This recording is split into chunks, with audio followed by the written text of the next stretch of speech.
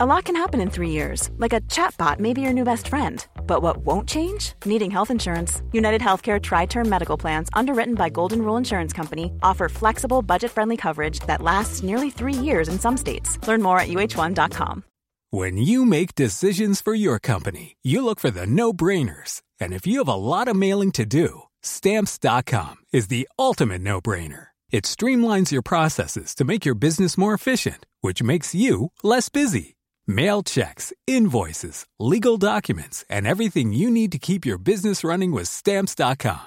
Seamlessly connect with every major marketplace and shopping cart. Schedule package pickups and see your cheapest and fastest shipping options from different carriers, with rates up to 89% off USPS and UPS rates. And with the Stamps.com mobile app, you can take care of mailing and shipping wherever you are. Make the same no-brainer decision as over 1 million other businesses with Stamps.com. Sign up with code PROGRAM for a 4-week trial, plus free postage and a free digital scale. No long-term commitments or contracts. That's Stamps.com. Code PROGRAM. You're listening to Cork Today on replay. Phone and text lines are currently closed. This is Cork Today. Cork Today with Patricia Messenger on C103. Cork's greatest hits, C103. And a very happy Wednesday to you as we welcome you along to the midweek edition of the programme with John Paul and Sadie. Already taking your calls at 1850 333 103. We love to hear from you throughout the morning, and I can already see texts coming into us and WhatsApps to 086 103 103. Later on today on the programme, Peter Dowdall will join us answering all of your gardening questions, and so many people have taken up gardening as a hobby during this lockdown, and it really is great. And actually I saw a picture, it's on the back page of today's Irish Examiner, gorgeous colour photograph that was taken by Claire Keogh, and it literally is this huge big field of daisies, and it's a picture of the head gardener in UCC, a gentleman by the name of Jack Murphy, and it's in their wild meadow garden, which is in full bloom with something that's called, and I hadn't known the name of them before, you know those big white daisies, they're called oxeye daisies, those wild daisies that grow. Actually, we have a load of them growing, funny enough, here around these studio buildings, and they're growing wild, and they just put a smile on my face every morning when I'm driving in. I really do love daisies, but this field of daisies, this flower meadow, is absolutely stunning, and it seems the UCC campus is managed to ensure biodiversity, and UCC was the first ever university in Ireland to plant a wild garden. So well done to everybody at UCC, but in particular to their gardener Jack Murphy, who no doubt is looking after that wild garden, and it really is absolutely gorgeous. I'll try and remember to make a note of that for Peter Dowdall, because I know he'll be quite excited about that, because he's always saying to people to try to learn to love the daisies and the other weeds, and we need them for biodiversity, and we particularly need them for the bees at the moment, so it is important. So you can get your gardening questions in for Peter throughout the morning. Now, what we seem to be already getting a lot of reaction to is the story that is making headlines today, and it is to do with social distancing and how pubs and restaurants will operate once they reopen. And it now seems that pubs and restaurants will be allowed to reduce social distancing to 1 metre, but there's the sting in the tail. They'll only be allowed to let their customers stay on the premises for 90 minutes. Fáilte Ireland have indicated that guidelines for hospitality venues, which to be issued ahead of the next phase of the reopening Ireland, and the next phase is going to be June the 29th, which is fast approaching, and it will include a reduced physical distancing, but they're saying there has to be in certain circumstances. The move to allow more people into venues, now that is going to be hugely welcomed by the hospitality sector, but the sting in the tail feel is they're going to have to enforce a time limit on customers. Pub goers and diners will be expected to leave after 1.5 hours. As part of the guidelines, restaurants will also have to reduce and stop the practice of allowing walk-ins. So you certainly will be booking the table. There'll be no such thing of just deciding to wander from one restaurant or one pub to the other. That will be a long time, I think, before we'll be back doing that. Now, a decision that only allows pubs serving food to reopen this month has caused a lot of confusion. So now they're waiting on clarity, and this, it seems, is more clarity. And the clarity is that the pubs need to serve a meal. It needs to be a main midday meal or an evening meal, and the very least it can cost is €9. So €9 and above, and off you go. There's been a lot of complication around the meal because some people had believed that pubs could open up, and once they served, because Leo Varadkar came out and clarified that a pub didn't have to have a restaurant licence. We thought initially it was just going to be, it was restaurants were going to open, but then pubs started saying, well, we serve food as well. So a pub that was serving food would be allowed to open. And then it turned out that pubs who didn't serve food in the past, who were suddenly going to start serving food, there was confusion. Would they need a restaurant licence? But Leo Varadkar came out and said no, as long as they were serving food, it would be okay. So then a number of people were saying, well, does that mean a toasted ham and cheese sandwich? Is that food? Would that be enough? If I served a bowl of soup, if I had crisps and peanuts, would that be deemed food? So then we needed clarification on that. So they've come out with the clarification now that it needs to be a substantial meal. Would it be fair to say it's a meal should be a quality of which it would be reasonable to charge not less than €9, and it has to be a main course, either a midday or an evening meal. And it has to be, so you can't just offer starters and nothing else. It has to be a reasonably substantial meal, and that will allow restaurants and bars who want to open up serving food, they'll be able to do it from June rather than July.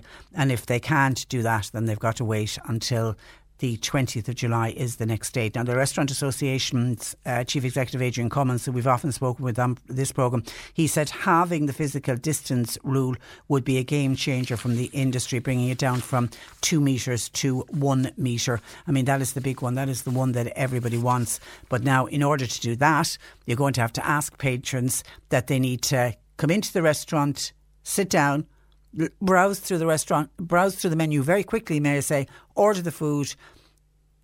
That then has to go back to, the order has to go back into the kitchen. Staff in the kitchen have to cook it.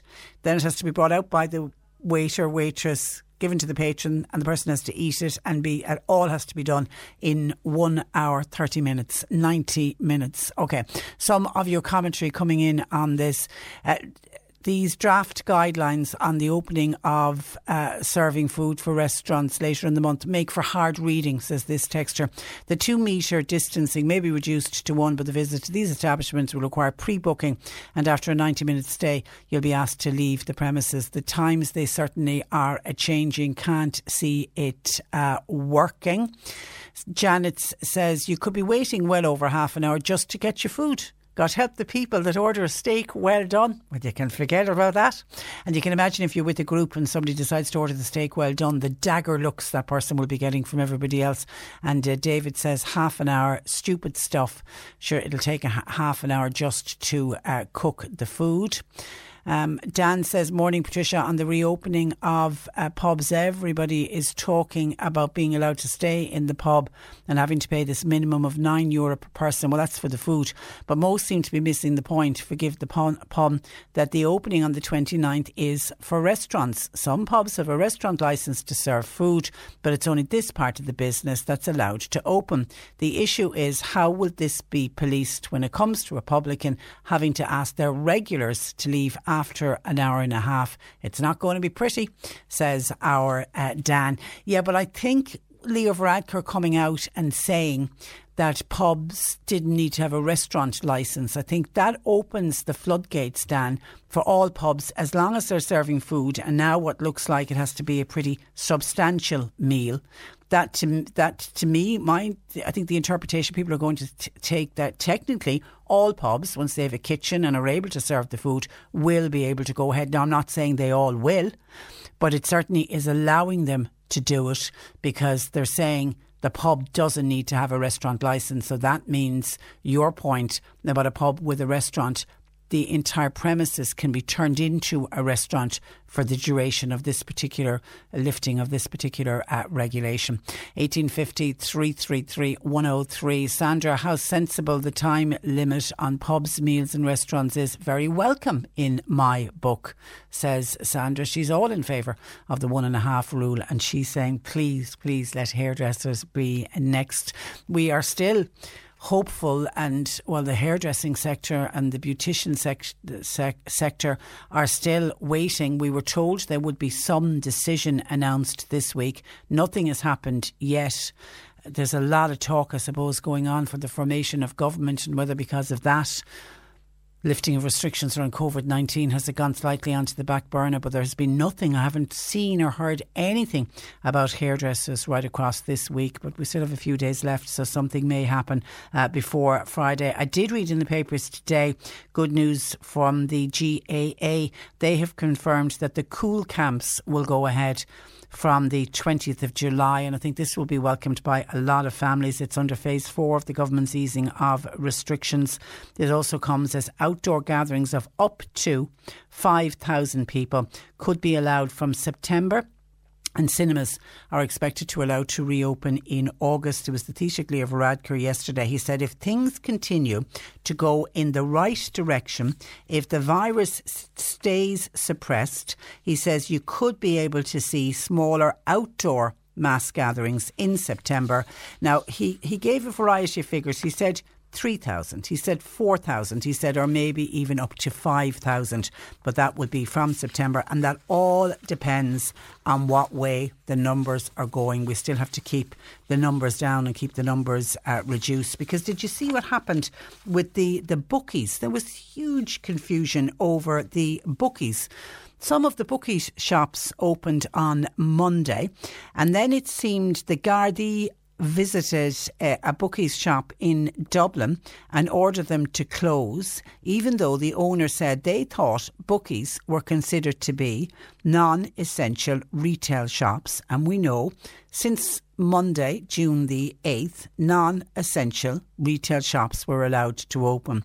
But it then emerged, this was after bookies started to open up, it then emerged that bookies are being classed the same as cinemas, discos and nightclubs, and they cannot now reopen until June the 29th as part of the Public Health Statutory Instrument. So it did cause great confusion, because bookies believed now they are being unfairly lumped in with other entertainment venues, even though most have on-street access like retail shops. They also say they can implement social distance. They can put in other safety measures. You know, they can have hand hygiene stations, etc. They can also limit the number of customers they allow in at one time. They also say they can put restrictions on how long a person stays in the shop. So they felt that they ticked all of the boxes, but they didn't tick all of the boxes, and they're not deemed a non-essential retail shop. And the bookies shops were all forced to close. 1850 333 103. Some more of your commentary coming in. We're going to be taking a look at schools and the call for schools to reopen. I'm interested to hear from any parents out there how you're feeling about it. Do you want the schools to fully reopen on September? There's an Ipsos MRBI survey out for the Irish Times today, which is seeing a kind of a 50-50 split. Half of people, 50%, feel that schools should reopen as normal in September, but 40% of those polled said schools should only reopen in a limited capacity. And the 8% felt it was too early to say, and 2% had no option. But 50% of people want schools to reopen and get the children back to school the same way that they were in school back in March, and let hand hygiene, do social distancing as best you can, but let the children back into the classroom. What's coming from the teachers' unions at the moment, they don't seem to be in favour of it. They certainly want very strict guidance and they want to stick with the social distancing. But we know Minister for Education Joe McHugh said last week, if we stay with the 2 metre rule and if we say there's got to be 2 metre social distancing for schools, he says that primary school pupils will only attend school 1 day a week, with secondary school pupils going for 2 days. Even if we have it, if it goes to the 1 metre rule, which is what the hospitality sector are using, that still means that pupils will... Primary school pupils will only go to school for 2 days a week and secondary school pupils will go to school for 3 days. And there's a lot of parents not that happy with it because there's a lot of evidence out there now that we know, for example, the children are not super spreaders. We initially thought back in March they were super spreaders. We now know they're not. They also, for whatever reason, and we still can't get to the bottom of this, they don't seem to pick up coronavirus in the same numbers or in the same way that adults do. There's only been a couple of 100 cases, for example, of COVID-19 amongst children in this country, and the majority of them either had no symptoms or had very mild symptoms. So I think we've a lot more evidence now than we had when we decided to do the blanket ban on closing all the schools back in March. So I'm wondering, does that give enough comfort to parents to say, let the children go back into school?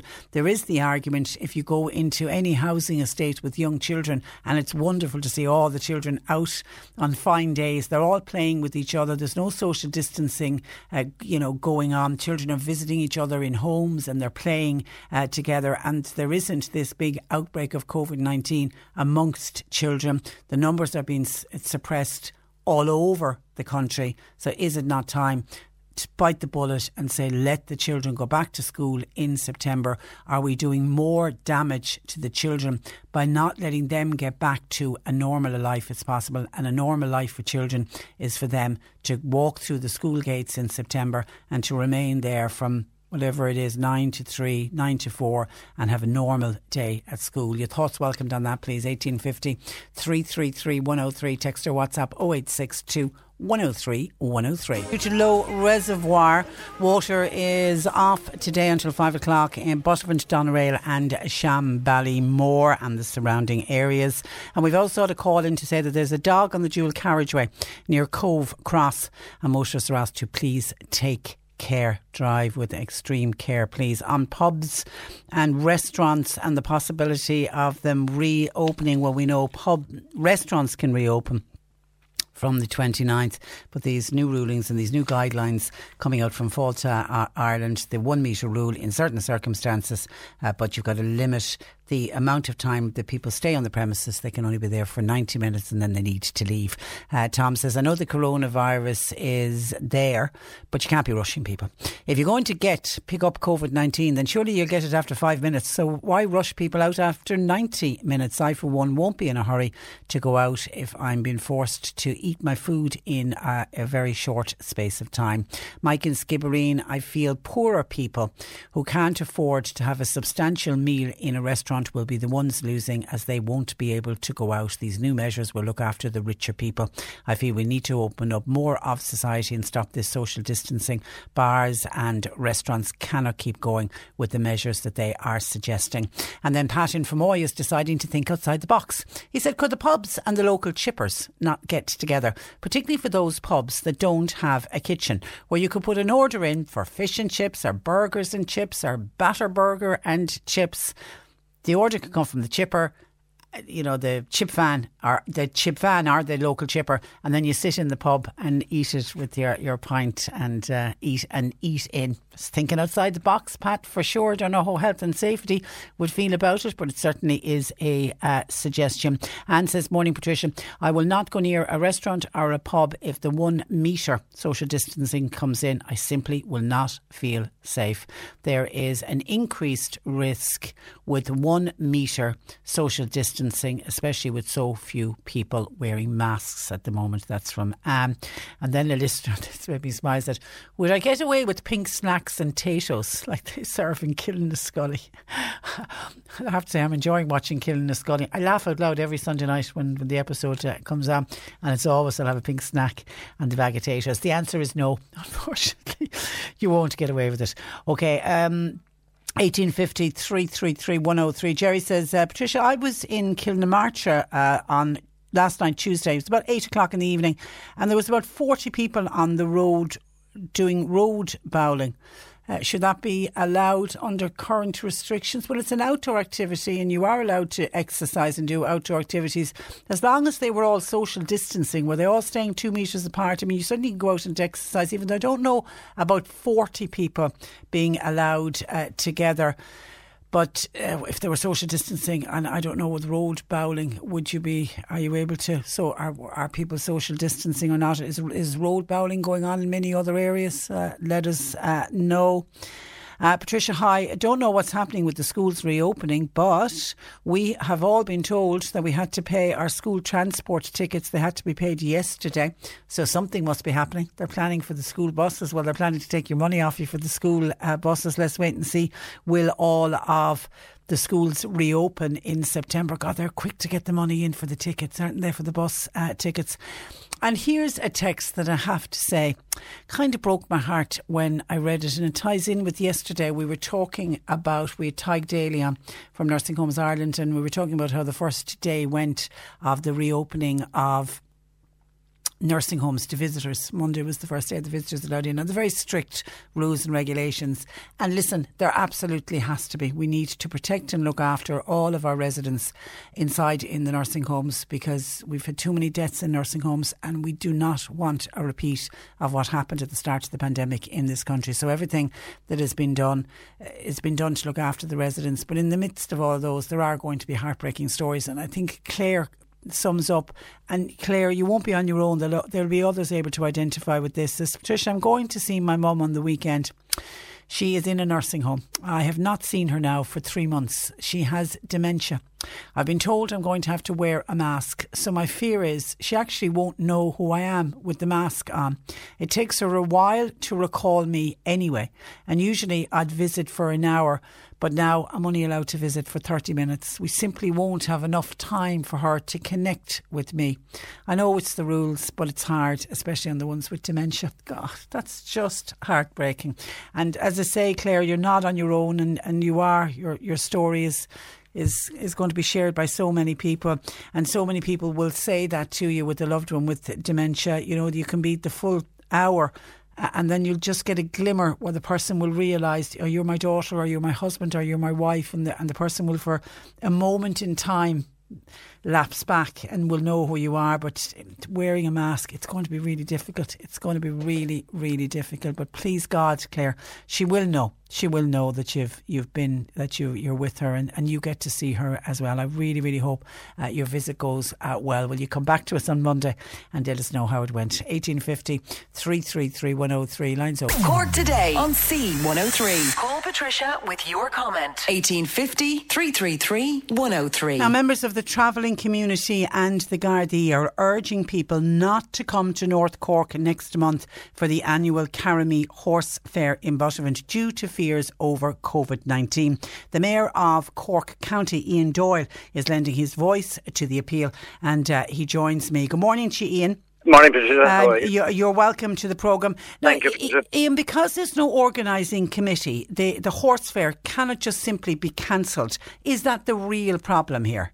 I suppose that is the problem, Patricia, to be honest with you. But I suppose, in fairness to everybody, we're all working on the assumption that it's not happening. And just, I suppose, you know, as I said to you previously, I suppose the heart of the whole event is the traditional horse fair, which is over 100 years old. And it is one of the most fantastic horse fairs in the world. Many of famous horses have been bought from North Cork. And, you know, as mayor, I have drafted, and it has been published, a letter on the Irish Field in the Farmers Journal urging horse owners not to come to the horse fair this year, that it will not be happening. And the response I have got back has been very, very positive. So from the kernel of the issue, which is the horse fair, I think we're satisfied that horse owners will not bring their horses to the fair on the assumption that it's not happening this year. And are people in Buttevant nervous that large, because people just know it's on July the 12th? Are they nervous that some people might not get the message and turn up? I suppose the whole nervousness is on the fringe events that happen with Carmi, and of course that is famous as well, you know. And in terms of, you know, hawkers, and in terms of street stands, and in terms of festivities that happen there. Now, I suppose in terms of public gatherings, it can't happen anyway from a public health point of view. Yeah. But it has been totally managed by the Gardaí and the travelling community, I must admit, and a fair due to them. And, you know, just an initiative. Sergeant Eileen Kelly and Detective Liam Ruttles here in Charleville, they have actually produced a video with a young traveller lad, and he is urging people not to come to the fair, and that's a great initiative. Well, stay there, because I think I have that young lad you're speaking about, TJ Hogan of the East Cork Traveller Project. Okay. Good morning to you, TJ. Good morning, how are you keeping? I'm keeping very well. Are you in this video that Ian is talking about? I am, yeah. We're trying to urge people not to come to the fair. Unfortunately, it's a huge loss to Buttevant, to the community, because it's a traditional thing where a lot of members of my community really gear up for a whole year and get their animals ready to buy and sell, and the huge loss as well financially. So, but due to COVID-19 and due to health concerns, I'm urging people not to come. And maybe we can have a go again next year. Absolutely, and it's because it's the 100th year. Next year, I think it's going to be even bigger than better. So you've made a video, and is the video gone up on social media, TJ? Yeah, it's been edited at the moment, and we're hoping to get it out through social media and all platforms where we reach members of the community and members of the public, just to urge people not to come. And look, we'll do it again next year, and as you said, next year will be bigger and better. And what about other horse fairs, TJ? I mean, Buttevant isn't the only horse fair. Have any of them? None of them have gone ahead, have they? Well, there's only from my perspective, there's 3 big ones across the country that are the highlight of the calendar year, and the first big one is Buttevant, and that kicks off then to Puck Fair in Clorgan in Kerry, and then obviously is Ballinasloe. But I don't know. I haven't heard any conversation as of yet whether they're going to go ahead or not, but. Hopefully, I'm hoping that they will, but due to public concern around Buttevant and the timing of Buttevant, unfortunately. Yeah. And what are the dates of those other fairs? Puck Fair is normally the last week of August, and then the one in Galway is normally the first week of September. There might be some hope of the September one, with what Leo Varadkar said yesterday about gatherings of, even though it'd be more than 5,000 would turn up for that, wouldn't there? They're huge. Yeah. These horse fairs are a huge income for families, like horse trading, and but also market stalls and all that are a huge income for families at the moment, and have been for generations. And unfortunately, that's not going to go ahead. But look, we'll try our best to urge people not to come to the fairs, and hopefully, as you say, we can have it next time around. And Ian, will it be hugely missed in Buttevant? No doubt about it, Patricia. It's a huge national event. It's a famous event. And Patricia, can I just publicly congratulate TJ? He's a credit to his community, and you know it's a fantastic thing that he's after doing. And you know, I'm sure he will be listened to. And you know that is the way forward. He's right. It is going to be a huge lot. There's a huge tradition around that. There's a huge tradition of trading horses and items. And well done to him from that now, and I'll say that to the bottom of my heart from Cork County people. So well done. Well done. Yeah, well done. Yeah, well done, TJ. Yeah. And we look forward to seeing the video when it's up and running. Sorry, Ian. Yeah, a loss to Buttevant. A huge loss to Buttevant, and of course from a council point of view, what we have employed contractors that will be putting up barriers in traditional stopping spots for the traders that were there, just to make sure that they don't come into that spot. Now it's a catch-22 situation, Patricia, because we've just only launched, and we're bang in the middle of Project Act. All of our towns, including Buttevant, has been closed down for the last 3.5 months. And Cork County Council, we are working hard to get our towns and villages back up trading again. So we don't want to be blocking off car spaces and blocking off businesses for too long either, you know. But we have a contractor employed. He will be there a couple of days before the fair, blocking off the spaces, and in conjunction with the community, making sure it doesn't happen. Just to ensure the message gets out. Okay. It's a 24-hour event, and hopefully it won't happen. And next year will be bigger and better. All right. Okay. And TJ, good luck with the video, and thanks a million for joining us. No bother. Good morning to you. That's TJ Hogan of the East Cork Traveller Project. And Ian, just while we have you, you are of course a Fianna Fáil councillor. I can't let the moment go without asking you about the views of formation of a new government. I was hoping you would say goodbye now, Ian. Thank you very much. No such luck. Well, what's your thoughts on it all? I suppose, Patricia, I made no uncertain terms that politically I am not in favour of the coalition politically, but we are where we are at the moment. There has been a document for government produced. Over the next couple of nights, we will be having Zoom meetings with our CDCs to see. Politically, I'm not in favour of it, but the document we have to study it's an aspirational document. It's without figures. It's without timelines. It's very much in favour. There's concerns for rural Ireland. The public transport 2-to-1 ratio in spending would be of concern to me. Is it very much urban based? Certainly the M20, the future of the M20 would be of a huge concern to us here in Charleville and North Cork. I'm not saying it would be cancelled, but I would certainly look at the timeline and wonder whether that's in jeopardy. The Minister, Pascal O'Donoghue, who said that all capital projects will not be affected, but I'm just concerned that there isn't figures, because certainly our budget next October will determine this document. And housing, I suppose, is another huge issue, and the concentration in urban areas again. Affordable housing, I think somebody, and definitely Fianna Fáil, and I have been on to them, we need to put a figure on housing. And what I mean by a figure is a cost.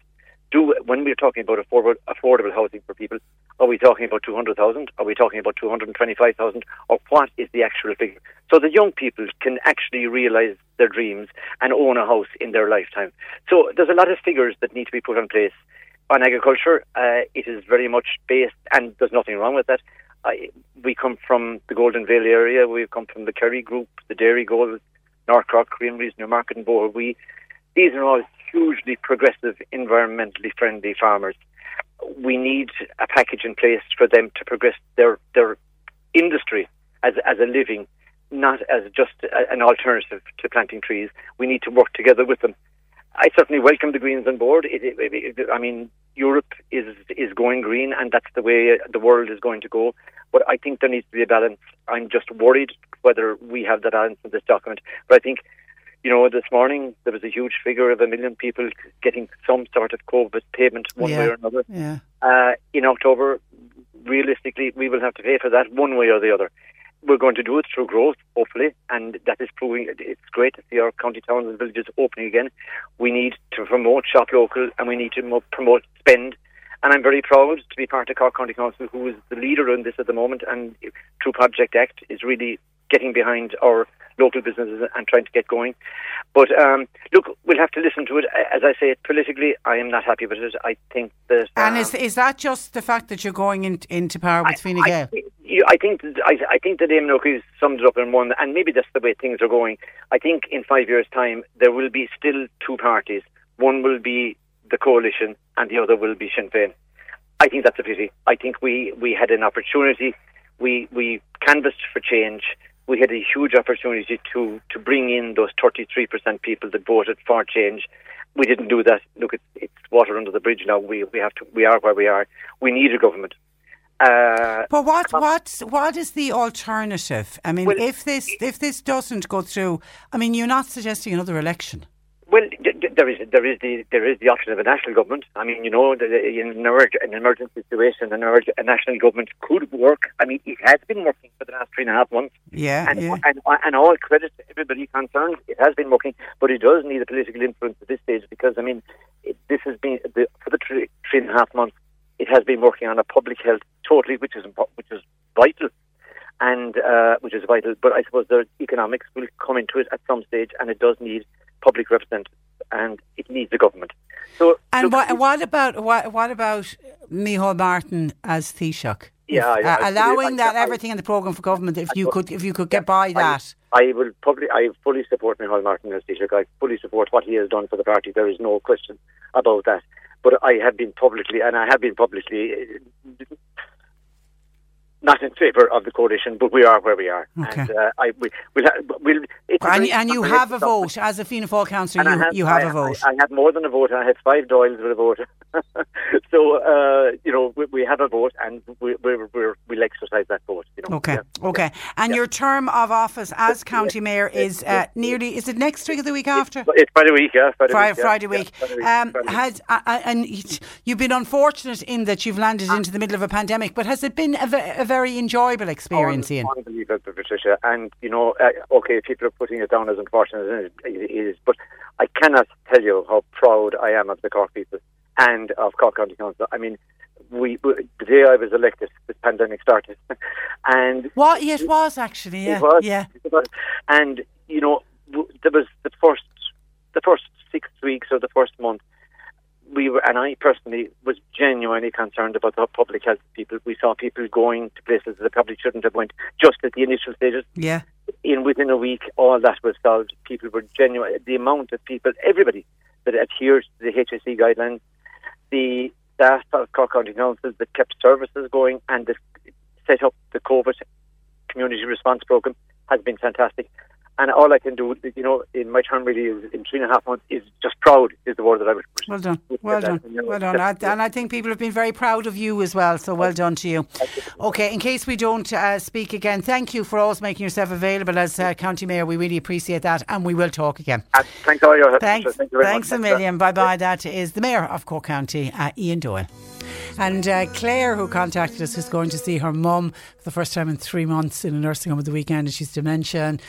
Claire is afraid she won't recognise her with the mask, and that she's only got a half an hour, and that sometimes it can take an hour before the mother realises who Claire is. Margaret was on. It's just heartbreaking to even think of that.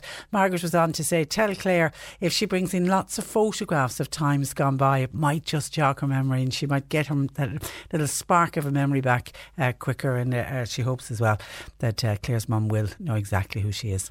1850 333 103. Our lines are open. John Paul and Sadie, you're taking those calls. Text WhatsApp 0862 103 103. This is Cork Today. Cork Today with Patricia Messenger on C103. Cork's greatest hits. C103. Tim says when we were talking about horse fairs in the last hour, and we know Carramee not going ahead, but trying to get the message out to people to make sure that they don't turn up on the 12th of July. Tim says don't forget there's also a horse fair in Tallow. There is, but Tim says it's not as big as it was in the past. Ian Doyle did a great job, not just as the county mayor but in handling things in the past. A good guy is Councillor Ian Doyle, and that's from Tim. Thank you for your text, Tim, to 0862 103 103. Now, while there's been a big push by health officials and members of the government to get everybody in, all members of the public, to wear face masks when out and about, one group in society are finding face masks a huge burden to communication, and that's the deaf community.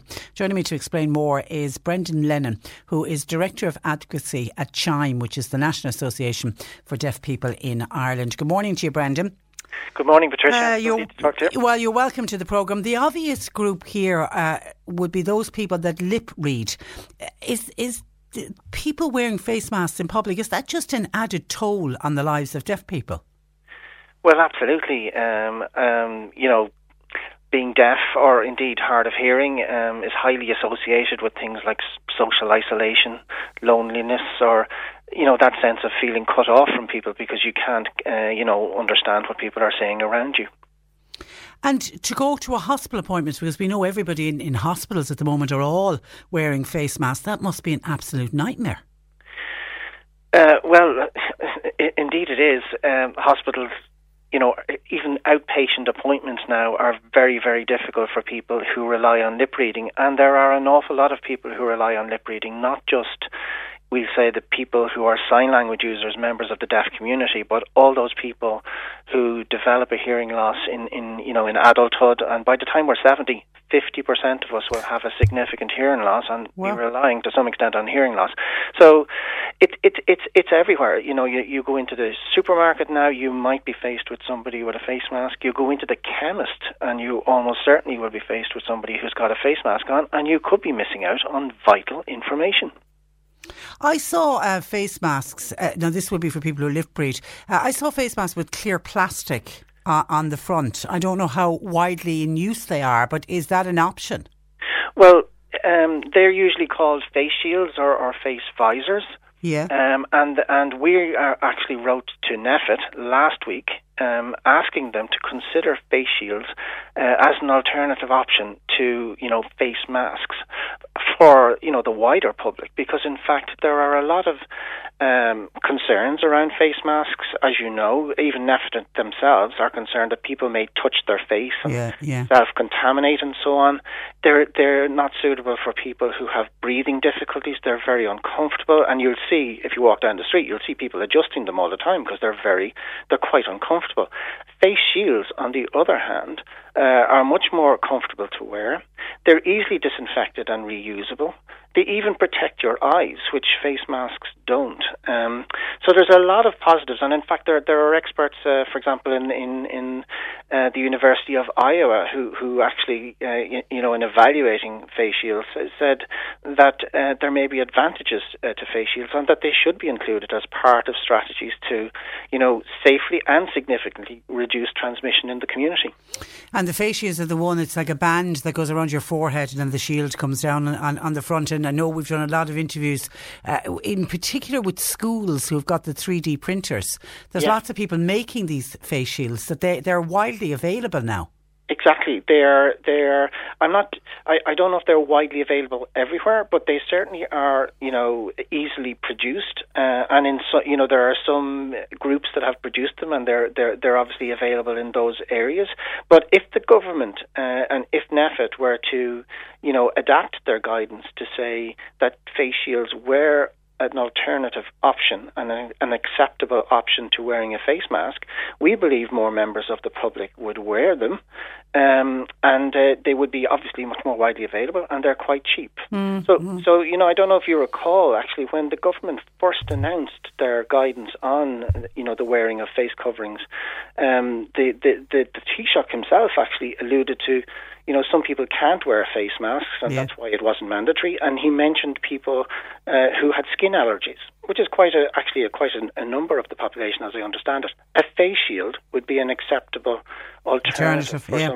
Yeah, and anytime I do an interview about face masks, Brendan, will hear from people, for example, who are suffering from asthma, and they've said that they can't breathe with them. We had somebody last week who said she gets panic attacks if she's got something across her mouth, which was another group of people that, I hadn't thought about.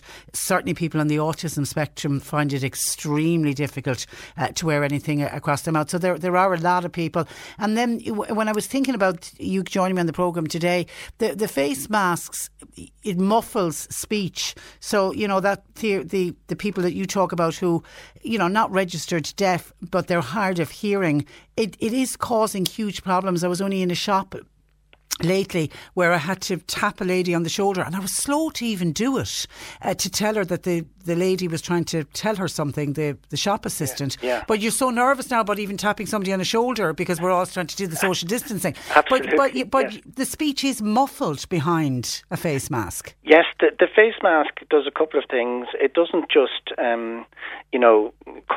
cut you off from the person's face, and for all of us, we all use facial expression to help us with our communication. We know if we're talking to somebody and they're smiling, well, we know they're friendly and they're interested in our conversation, but they might be actually, looking grumpily at us, and in which case we know to stop quickly, etc.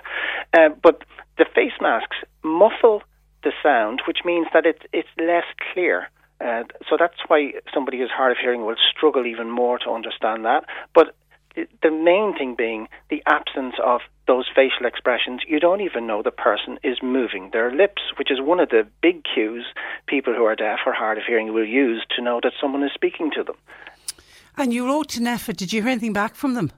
Well, we're still waiting to hear back, Patricia. I mean, I know NPHET have an awful lot on their plate, but actually, when we talk about just how many people are affected here. We actually are, we believe that, as I say, if NPHET adapted its guidance or amended its guidance to include face shields, we believe actually it would help in that task of, that important task of getting more people to wear face coverings and encouraging them to do so. Which they're trying to do. I might point out that, in fact, in the UK, where the government have made face coverings and face masks mandatory, they actually have made quite a number of exemptions, and one of those exemptions is for people who are accompanying people who rely on lip reading. Wow. They're not, yes, but actually, while that's an exemption for people, we actually believe that the face shields is better guidance, because it means that people are protecting themselves and others when they're wearing one. And can communicate. And actually, talking of the deaf community, I mean, all of the HSE press briefings have the sign language interpreters. I mean, obviously huge help to the deaf community, but I think it's also bringing awareness to the wider population of the deaf community. It is, absolutely, and an awful lot of interest in sign language as a result. Brilliant. I suppose the other thing that it took us quite a bit of time, a number of years, to convince, public bodies and indeed the government of the importance of making public information available to everybody. And we believe, I believe that the presence of the sign language interpreters at those briefings, it conveys a message to everybody, not just the deaf community, to everybody, that everybody needs to know this information. Everybody needs to act on it and be aware of it. So, it doesn't just support the deaf community to get that information and have it to hand at the same time as everybody else, but it also, as I say, creates that important awareness and that inclusivity that everybody needs to know about this information and everybody needs to play their part. Can I say those interpreters are excellent? They are really excellent. They are. It's obviously it's like any other language. It's a great skill, to be able to use another language. But you'll notice as well that it's worth just mentioning that in terms of facial expression, we talk about facial expression for all of us, but in terms of sign language, the facial expression also conveys a lot of the meaning and content of the vocabulary, if you like. So it's an additional aspect, which means that if somebody is deaf and uses sign language to communicate, the face masks really, they really have a huge impact. Now, I actually know the answer to this question that's come in from a listener, but I'll let you explain. There's somebody saying, I keep watching on the news, particularly the news from coming out of Northern Ireland, when they have sign language, they have two sign language interpreters, why two, who are signing differently. Yes, well, I'll let you explain that. I will indeed, Patricia. Actually, it's an assumption people sometimes make that there is only one sign language in the world. But in fact, of course, there are sign languages that are unique to each country. So there's British Sign Language, there's Irish Sign Language, there's American Sign Language. And in Northern Ireland, because of the makeup of the tradition in Northern Ireland, deaf people in Northern Ireland, a significant number of them use British Sign Language to communicate, and a significant number use Irish Sign Language to communicate. And the reason for that is that some children will have gone to school in the UK, in England or whatever, to the deaf schools there, and learned British Sign Language when they were growing up, etc. Whereas also some children in Northern Ireland went to the schools in Dublin, the deaf schools in Dublin, and learned Irish Sign Language. So it's a unique aspect of Northern Irish situation. Yeah, and are they very different? Well, they are extremely different, actually. British Sign Language is quite different from Irish Sign Language. You use both of your hands, for example, to spell the alphabet. Whereas in Irish Sign Language, it's one hand. Yeah. And actually, Irish Sign Language came originally from France and is quite similar to French Sign Language. And American Sign Language also came from French Sign Language. So there's more similarity between Irish Sign Language, French Sign Language and American Sign Language than British Sign Language. Okay, and there's loads of courses you can do to learn sign language. It's a great skill. Absolutely. It's a great skill. Yes. And children, for example, really love learning. They do, it as well. Yeah, and I think if we learn anything from COVID-19, isn't it the need for more interpreters at events like that are televised? Absolutely. I couldn't agree more, Patricia. It's something we're constantly asking for. And in fact, the Irish Sign Language Act was passed by the government in December 2017. And, among the provisions in the Act is that, public information is available in Irish Sign Language. So it is the law. The Act doesn't become fully commenced until December 2020. So we're only 6 months away from that, and there's quite a number of sections in that Act that still have to be commenced, and we're hoping that the new government, we'll be insisting that the new government, fulfil the legal obligations that are there in that Act, and it'll concentrate minds over the coming months. Absolutely, absolutely. Listen, real pleasure speaking to you, Brendan. Thank you for that. Thanks for joining us. Thanks, Patricia. Good morning to you. That is Brendan Lennon, who is the Director of Advocacy at Chime. And just to, make people aware of that as well, particularly if you're working in shops and you are wearing a face mask, because in some shops, the people working in the shops are wearing the face mask. Just be conscious and aware that some of the people you're speaking to may not be quite hearing what you're saying, and to make sure that you're getting the message across. And it's not that people are being rude and are ignoring you. It could just be that they're not actually hearing you. 1850 333 103. Can I just take a quick look through some of the texts coming into us? Still getting in commentary on the pubs and restaurants. I keep saying pubs, but it's restaurants opening on the 29th of June, and the news now coming from Fault Ireland, new guidelines that the 2 metres can go to 1 metre as long as there's a substantial meal being served, and as long as the customers leave after 90 minutes. Pat from Milford says, regarding pubs/restaurants opening on the 29th of June serving food and you're 90 minutes in, what time of the night are pubs to close? Just say if last orders is at 9 p.m, does it mean then this is last food orders is at 9 p.m? Does that mean the pubs will close at 10:30, or what times? This Pat from Milford. But you see, at the moment they're only dealing with restaurants, and they're saying that pubs that have a restaurant licence or pubs that decide to serve food. Now, I'm assuming that the same laws as to the time of the night, but you're right, will the kitchens close earlier? And I suppose, Pat, only time is going to tell on that one. Hi, this is from Willie. I do not think the 2 metre rule is too strict for businesses involved in the hospitality industry. You essentially to decide it's up to you as individuals to essentially decide if you want to chance it or not.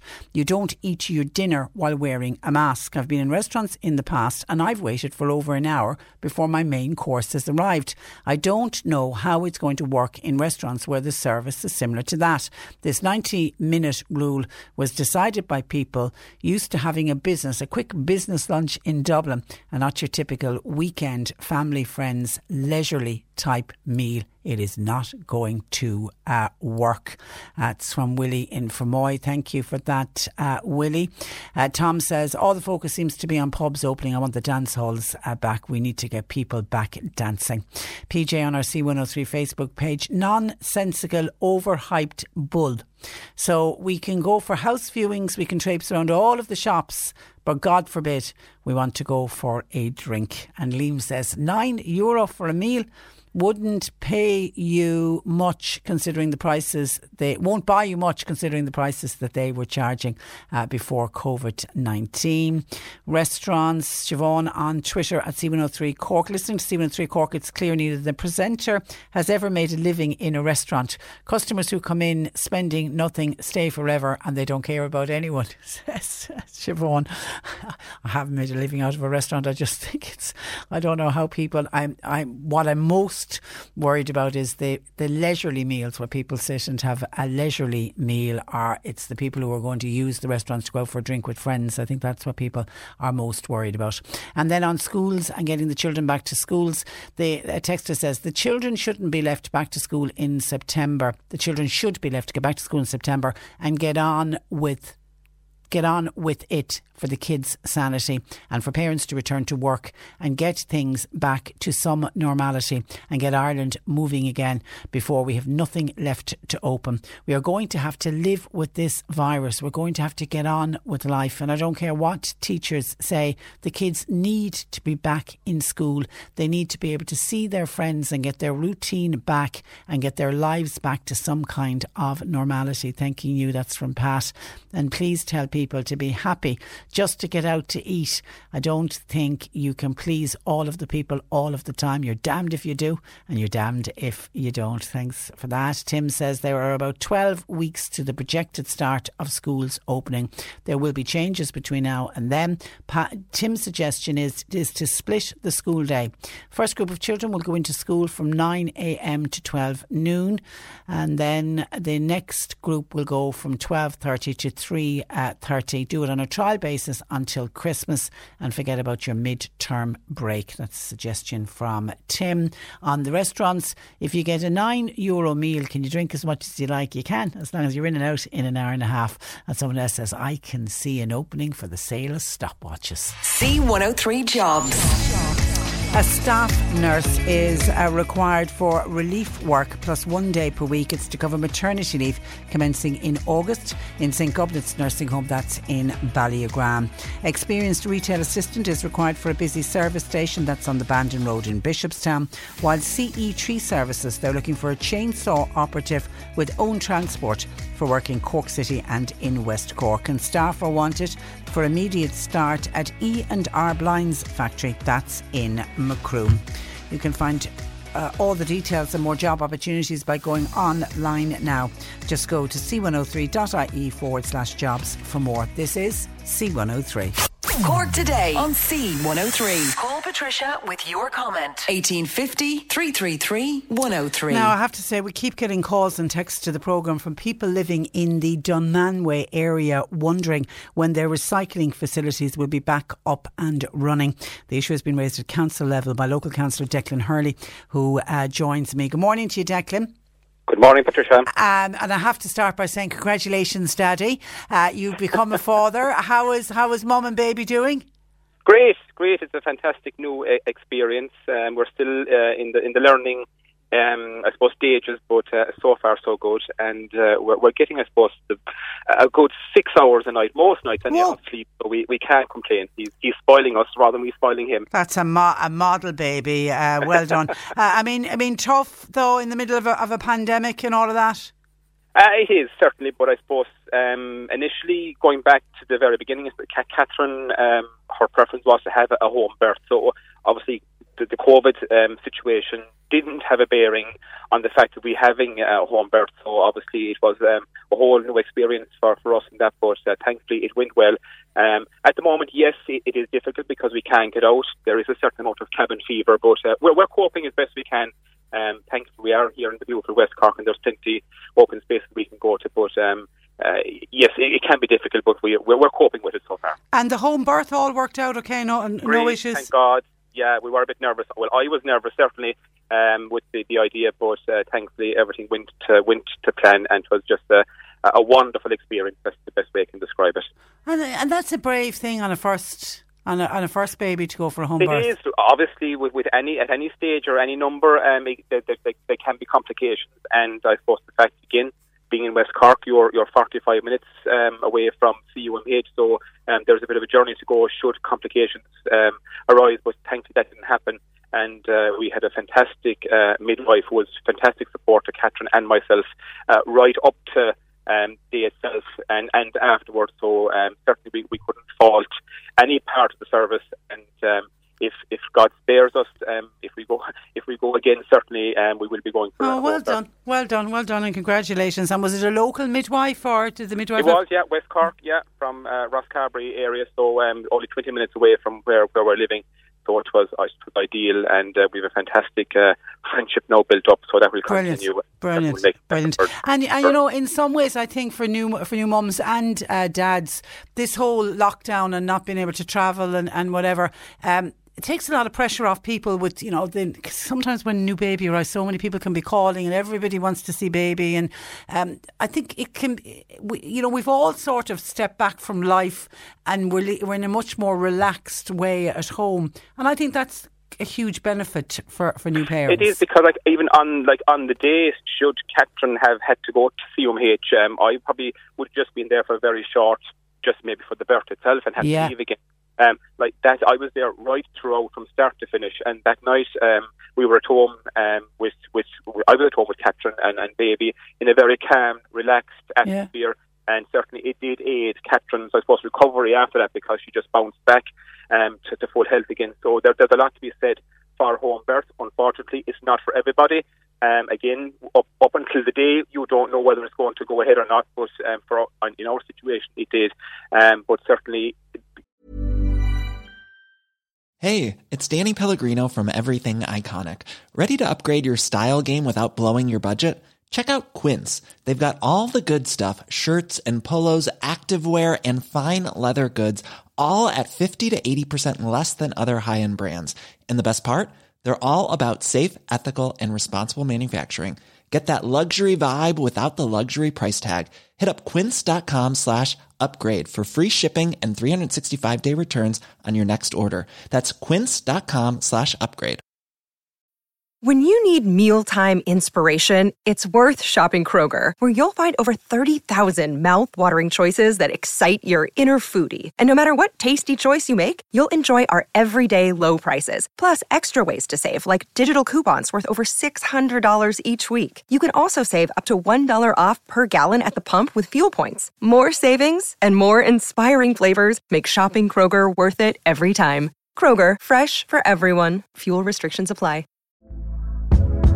Hey there, it's Michelle Norris. I'm host of a podcast called Your Mama's Kitchen. When I travel, I'm usually looking for a way to find a taste of home when I'm not at home. And one of the things I love to do when I am at home is entertain. And Airbnb allows me to do that. When I was in California recently, I rented a house that had a great kitchen. And when we were sitting around the table, we were all thinking, we're in someone else's house. Someone could be in all of our homes as well.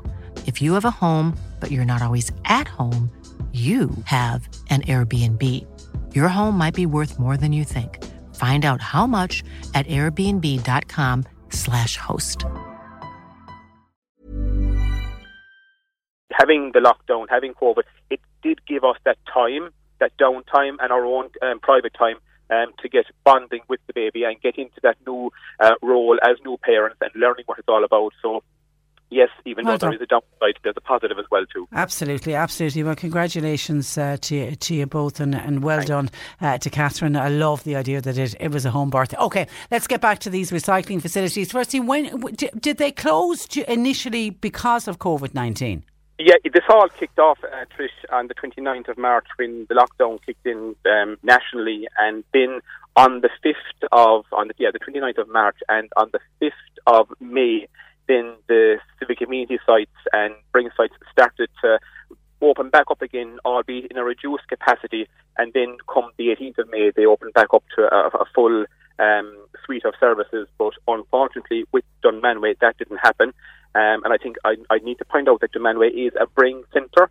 And it is as opposed to a civic amenity site. Exactly, because it's unsupervised and you're depending on the public's goodwill to use the service properly. So up on certainly, I suppose, a number of months before, there had been issues with contamination of the dry recyclables, particularly with paper, the cardboard and plastic. Now, the drink cans, food cans and glass recycling, that is back, that is up and running, but we haven't got our cardboard, plastic and paper recycling back because there has been an element of cross-contamination, people, I suppose, abusing the system, unfortunately, which has led to 15% contamination of the dry recycling with cardboard and plastic. So therein lies the problem in relation to getting the service back. And it's been a battle for the last 6 weeks, I suppose, to convince the council to get that service reinstated. And the problem that I'm facing with at the moment is that the service provider has refused to service the site until this element can be remedied, and it probably means putting somebody in there to supervise the site. And therein lies the next problem, is that the site is a small area and the council cannot provide safe social distancing for employees. So it's kind of a two-pronged approach. But at the moment, I raise it and continue to raise it because it is a big issue for local people, because Dunmanway, being central in West Cork, has a big catchment area. And all along, when the bins were removed and they opened up for a limited service, i.e. bottles and cans, they were advising people to go to the Bandon site, Clonakilty site, Skibbereen site.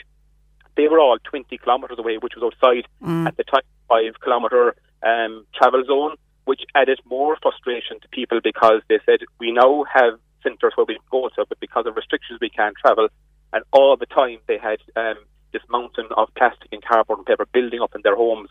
And as you know, as everybody else, you can only store so much of this at any one time. Absolutely. And, you know, we keep, as I mentioned in my introduction, we keep getting calls in from people, and they've been very good about storing it and, you know, having it all ready to go for recycling. But when you say 15% of the cardboard and the paper contaminated, is it deliberately being contaminated by household waste? Well, thankfully, last Monday when I raised it again, we got some kind of a report back which kind of outlined the reason why it hadn't been returned, and the example given to us basically was dirty nappies stuffed into cornflakes boxes, bags of ashes, domestic waste, vegetable peelings, etc.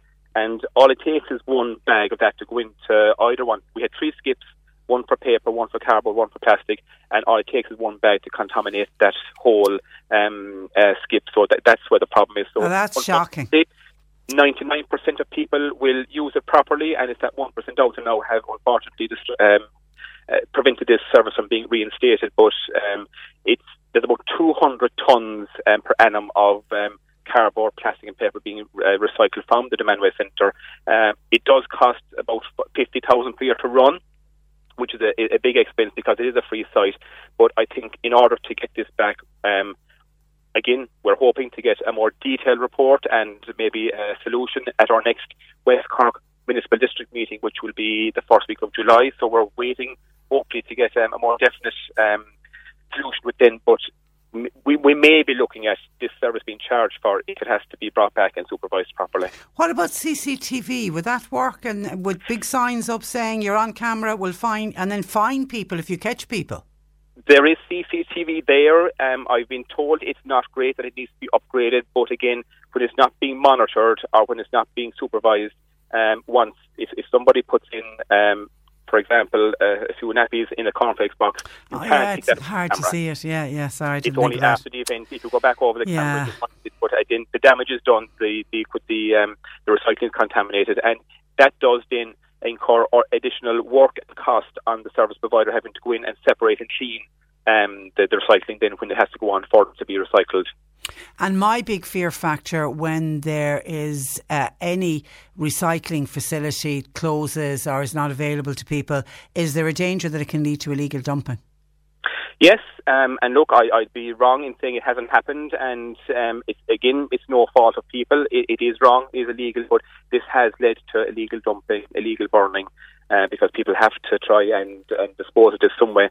Again, even though now the 5-kilometre restrictions have been lifted, still the Bandon, Clonakilty, Skibbereen, civic union signs are still they're still outside that just 20-kilometre zone. So again, people are fearful that they're going to be ending up travelling outside the restriction zones and going to be maybe penalised in that. So again, it's not a solution, and I think that the council need to step in here and put some measure in place, be a temporary fine just to reduce the stress on people with their recycling, but certainly long term we have to look at a more permanent solution, which probably will mean, now I'm thinking ahead of myself, but it may mean the service having to be charged for. And I think if it comes to that, I think we'll have to bite that bullet because it's a service that's needed. We had it before, and I said last Monday at the meeting, I'm not accepting anything less than a full reinstatement of the service we had. Yeah, and you can't be expecting people to be travelling 20 kilometres to recycle their goods, particularly when they had the facility there. OK, listen, keep us informed on this one, Declan. Will do. And look after yourself, and love to Catherine and the baby. Thanks a million. Thanks a million. Bye-bye. That is West Cork, Dunmanway-based Councillor Declan Hurley. 1850 333 103. Lines are open. John Paul Sadie takes the calls. Text WhatsApp 0862 103 103. You're listening to Cork Today on replay. Phone and text lines are currently closed. Cork Today on C103. Text or WhatsApp Patricia with your comment. 0862 103 103. Now let's turn our attention to our career guidance expert Roisin Kelleher, who joins us with the words of advice for the Leaving Cert students. Good morning to you, Roisin.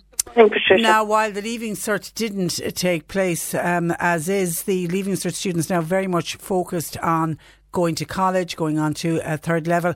But firstly, have you great sympathy for the class of 2020? Yes, I certainly do, because it is quite different. The uncertainty is there, it's there for everybody, but the young people, it is quite different. I mean, first of all, the assessment of their Leaving Cert, that's one big, huge issue for them. And then, what is third level going to be like? Or, you know, whatever it is. I mean, I know, of course, the CAO and all of that has to be attended to as usual for the 1st of July. And of course the risk is that they're not in that environment of, you know, doing the Leaving Cert and the end of the Leaving Cert and the focus on perhaps looking at their choices.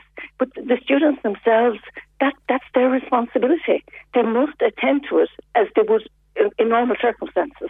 And of course it's not just the third level, but the post-Leaving Cert courses, the FETAC programs, or the apprenticeships, all the array of what they will do when they will leave school. It's their responsibility to watch the dates, to avail of the help that is there, and in fairness it is there, from the colleges, where they have these, what they call the webinars, where the students can participate, Zoom, they're all new experiences for us, but nevertheless it's what's there, and I would strongly advise the students would avail of that. Okay, and we're in a very different world now to what we were even say last September, when those young people would have gone through the school gates for their final year, and certainly a different world to when they first sat down to fill in a CAO form. Do you think that might be leading to people changing their minds about career choices? It'll be very interesting. I've no idea. Will many people go for health connected programs? Will they or will they not? What type of programs will they be attracted to? What are they looking at? Are they looking at where there are shortages in skills? Are they going to take on a 4-year program? Do they want shorter education with 2 years certificates and on to the ordinary degrees, the level 6s and 7s on the CAO form? So important, as well as the level 8s. Will they defer places? How are they going to manage accommodation? How are they going to manage the broadband, the devices that they will need in order to do the necessary online, whatever way the programs. Yeah, because we're talking about blended learning, that there will be so much time spent on campus. Yes. I think everyone's accepting there will be so much done at home as well. But there is still time for people if they do want to change their mind. Absolutely. They have full range of all the courses, with the exceptions of the restricted programs. The restricted programs should have been applied for by, of course, the 1st of February. But other than that, they can apply for anything. But so research the course. That's so important. Yeah. As you said, Patricia, the researching of the course, what's involved in the course, what will they become at the end of the course, and if they have insufficient information, to contact the colleges. Okay, and there are 10 choices on a CAO form at level 8. That's right. With the CAO form, there are actually 20 choices. Is it? The 10 for the for the level 8, which will be the honours degree programs, which are generally 4 years in duration, not all of them. An arts program and many courses can be still done in 3 years, but generally we're looking at a 4-year program. Some of the courses like medicine, dentistry and that, of course, are more than 4 years. And then on the level 6 and 7, the level 6 means a certificate course. You can go from a certificate to a level 7, which is an ordinary degree, or a person can apply directly to a level 7 ordinary degree.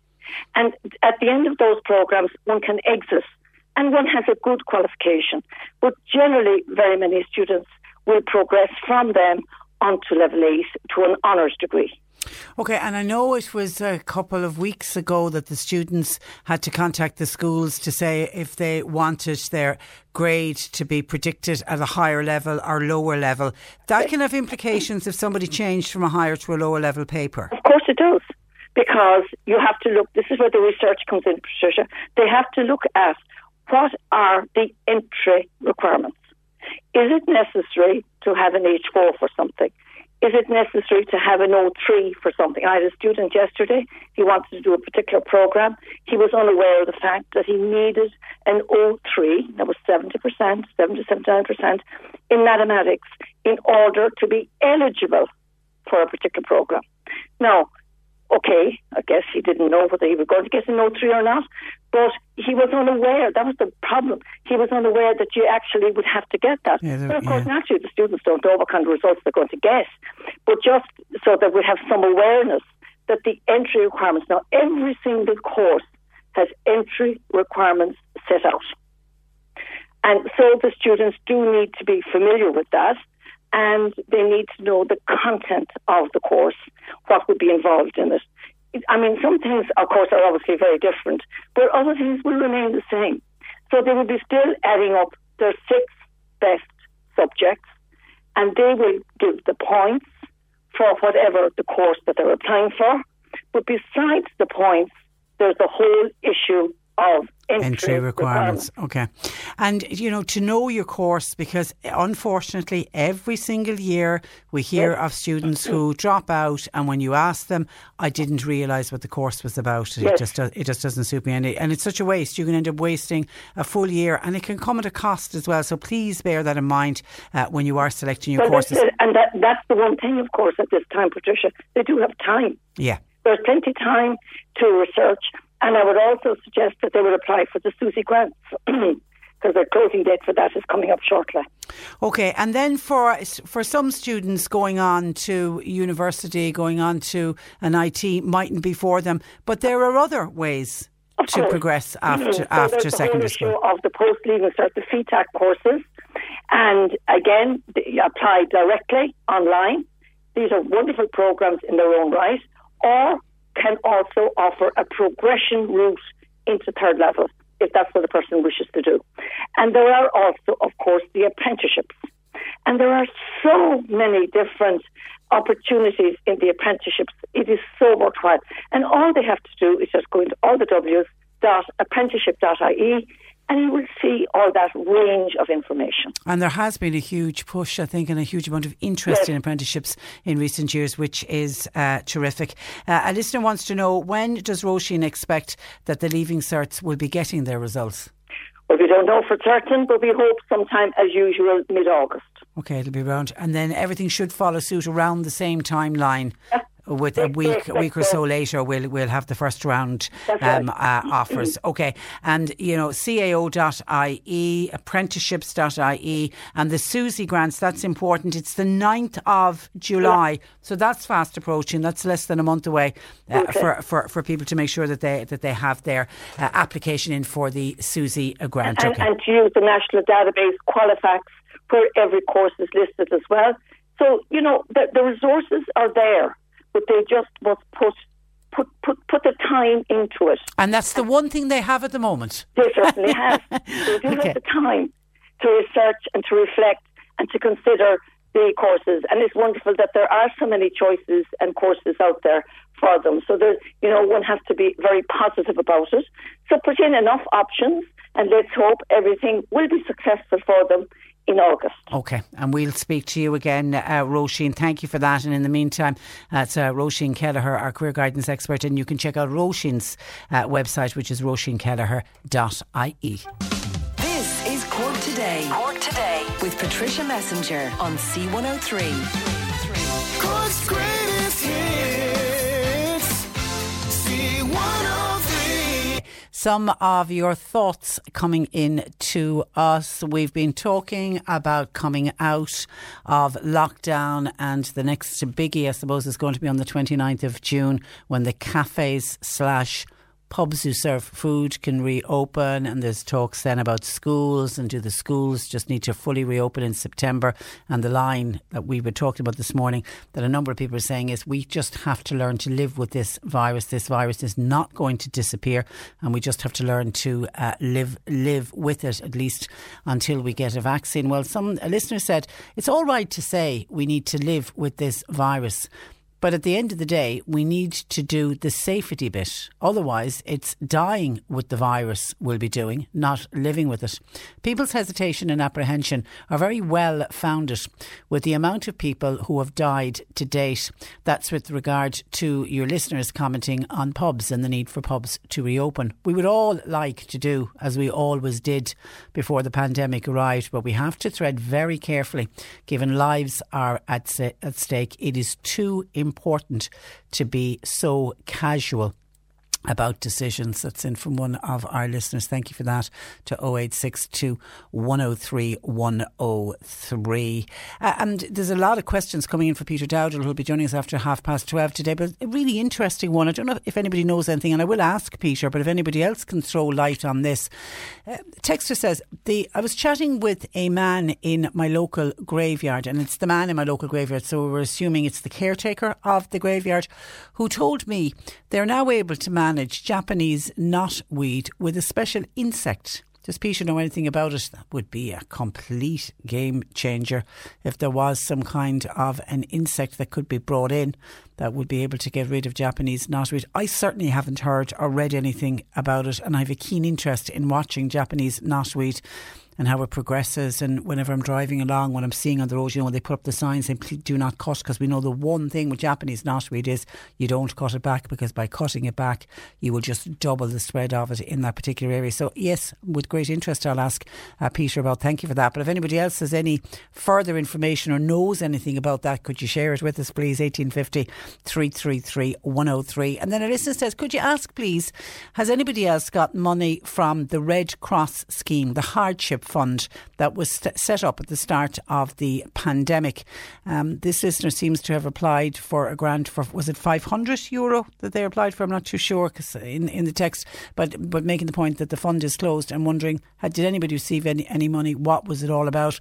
Well, we actually got on to the Red Cross earlier this month, because we were getting similar texts in from listeners wondering had anybody received any payment, and they got back to us and they said that they had an overwhelming number of applications from the hardship fund, so much so that they had to close it off. Within a few days it was closed off.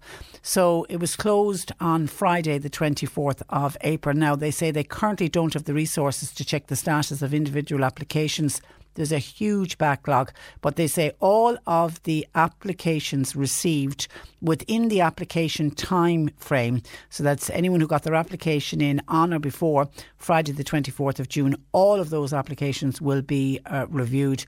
And they told us back at the start of the month that the applicants would be contacted and advised if their application had been successful or not. So they're still just ploughing through the overwhelming number of applications that they received, and bearing in mind that the Red Cross, and it was set up along with, they got involved with Age Action. They are a charity and they don't have a bottomless pit of money, and they have to go into their own reserves to pay out that hardship fund. It wasn't money, for example, that they'd been granted by the government. It was their own funds that they were trying to help out people. So they're going through it and trying to find out the people who are most in need. It wasn't a case of everyone that applied was going to get the money. So now they've got the very difficult task of going through the huge number of applications and deciding who they feel is most in need. So from that, not everybody is going to get the money, but they are very much working on it and doing the very best that they can. And they're a great bunch in the Red Cross, so we wish them luck with that. Morning, Patricia, says the WhatsApper. If my daughter travels from the United Kingdom for a holiday in September, will she have to self-isolate for 2 weeks? I can't give you a definitive answer on that because I need a crystal ball and nobody knows what's going to be happening in September. If she was travelling today and she came into the country, yes, she would have to self-isolate for 14 days. Anyone travelling to Ireland from any country has been asked to self-isolate, and it includes Irish citizens coming home, so it would include your daughter, and it's people without symptoms, and it's even people who tested negative for the virus in another country still have to self-isolate, and self-isolate means staying indoors and completely avoiding contact with other people. But that's the rules and regulations that are in place as of now. There isn't an end date on that document. They're all what they call living documents, in that they'll change, and that will change, and the 2-week isolation will be removed at some stage. As to when it will be, I don't know. I mean, there's a big push because so many countries now are opening up for international travel, and how can you go away on holidays and then come back and have to self-isolate for 2 weeks, unless you're in the lucky position that you have a month off? And so people will be very slow to travel out, those who are planning on travelling out of this country to go, say, on a sun holiday, for example. Certainly nobody's going to be travelling until the self-isolation bit, when you come back, is gone. So it is something that will be removed. It hasn't been removed yet, and I know the very fact I'm mentioning it now will have people saying it shouldn't be removed. I mean, when you look what has happened in other countries and the worrying signs coming from other countries, I mean, even in New Zealand, who are COVID-19 free, they've ended up with 2 new cases, which was to do with the 2 people from the United Kingdom who travelled over there to visit a loved one who is terminally ill, and they were to self-isolate for 2 weeks, but on compassionate grounds, because the person they were going to see obviously didn't have long left to live, and they allowed them out of wasn't self-isolation, it was full isolation. They left them out of isolation, and then they discovered both of them are to have tested positive for COVID-19. So that will worry countries when they see that. And it's the same in China, in Beijing, with the cases they're seeing in Beijing. They're trying to work out where those cases have come from, but they're leaning towards that they've come from travellers coming into China and coming into Beijing. I know there's a question mark over, has it somehow come from salmon, contaminated salmon? But then that opens up a whole new ball game if it has come from contaminated salmon.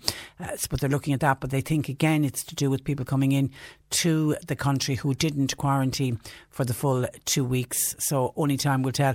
So, sorry, long-winded answer, and I don't have a direct answer for you. You're going to have to wait and see, will self-isolation, will it have been removed by September? Thank you for your text. If we get any news on that, we will of course bring it to you. And also, we were talking about the bookies earlier on, and how the bookies opened and had to close again. A listener says that they saw a bookies shop opened yesterday. Yeah, a number of them did open yesterday. A number of them were open for a few hours and then closed again. I think some of them are going to go against the regulations and try and stay open. But the Gardaí, certainly in Dublin, the Gardaí were visiting bookies shops and telling them, no, you're reading the regulations wrong, you're not allowed to open. So I think a visit from the Gardaí will stop a number of people contemplating staying open. As of now, the bookie shops are not allowed to open. Now, I want to bring you something that Sadie's been working on in the background here on the programme, and it thankfully has been sorted. But I want to give it out as a word of warning to others who are planning a trip to an optician, just to let them know that there could be additional charges. Sean went to have his an eye test done at Specsavers in Opperlane. Now, he has a medical card, and at the end of the eyesight test and the checkup, he was charged €25. And when he asked what's that for, they said it was for an OCT test, which I'm told is a hospital grade optical test. And Sean claims he wasn't aware that he was getting this test, or that he wasn't aware that there was going to be an additional charge for it. And he contacted us because he said they won't honour my prescription, because he said I can't afford to pay the €25. Now, he said when they did offer to lower the charge to €10, but he says, I literally don't have the money. I live pension to pension, week to week. The last bit of money I have, I need to pay bills. I'm living on a state pension, and I literally don't have the money. I can't afford it. And he needed his prescription, obviously. He needed his new glasses. So we contacted Specsavers on Sean's behalf. Now, they came back and they have told us that Specsavers offer patients additional eye care checks that are separate to the routine eye test. These optional tests give opticians a more detailed view of the overall health of the eye, and they use a hospital-graded optical scanner, and that's what that OCT test that Sean had done. And he said it can help to detect certain eye conditions up to 4 years in advance, and in turn negates issues that could have gone unnoticed during the COVID-19 lockdown. So they recommend the OCT test, which is introduced in stores last year. But it is an opt-in test and it does cost €25. The price, they say, is told to patients in advance, and they're sorry if on this occasion there was some kind of a misunderstanding with the patient, and they are looking forward to welcoming him back in store to select his frames. And we spoke with the manager of the store who's contacted Sean, and they're honouring his prescription and they're giving him his prescription, so it got sorted out. But just to let people be aware of that, it is optional. They say that it's an opt-in test and that it's told to the patients in advance. But it got me thinking when we were talking with Brendan Lennon from Chime, which is the National Association for Deaf in this country, and when he was talking about people with hard of hearing, and people over the age of 70 have a 50% chance of being hard of hearing when you reach the age of 70. And obviously Sean, I don't know if Sean is 70 yet, but he is an old age pensioner. It could easily be that somebody isn't understanding, isn't hearing properly. I don't know if the people speaking with Sean was wearing a face mask, for example, at the time. And, people nod and are maybe a bit embarrassed to say, I'm not understanding what you're saying. And they just say yes to things. And there can be misinformation. So I think everybody needs to be very aware of that. Both people in business, when they're telling someone that there's going to be an extra charge, that the person realises that there's going to be an extra charge. But just to make people aware that is an opt-in. That it's not, I don't know if it's available at all opticians. It's certainly available at Specsavers, but it does come with an additional charge, and it's not covered under your medical card. But it's good to know that Sean's issue has been sorted and he is going to get his prescription. So well done to everybody there at Specsavers in Opera Lane. But we give it out for anybody else heading to the opticians to make it aware that there could be an additional charge that's not going to be, as I say, it's not going to be covered under your medical card. I'm still getting in texts when we're talking about pubs and restaurants opening with people still saying, when is the bingo going to come back? Patricia, you've got another wait. Is it the 10th? I know I got John Paul to check this before. Is it the 10th of August that we head down for the bingo, even though the 10th of August was to be the final phase, which seems to be disappearing back to the 20th of July as more things are being brought forward? That we're moving things from phase 3 into phase 2, and things from phase 4 are going to phase 3.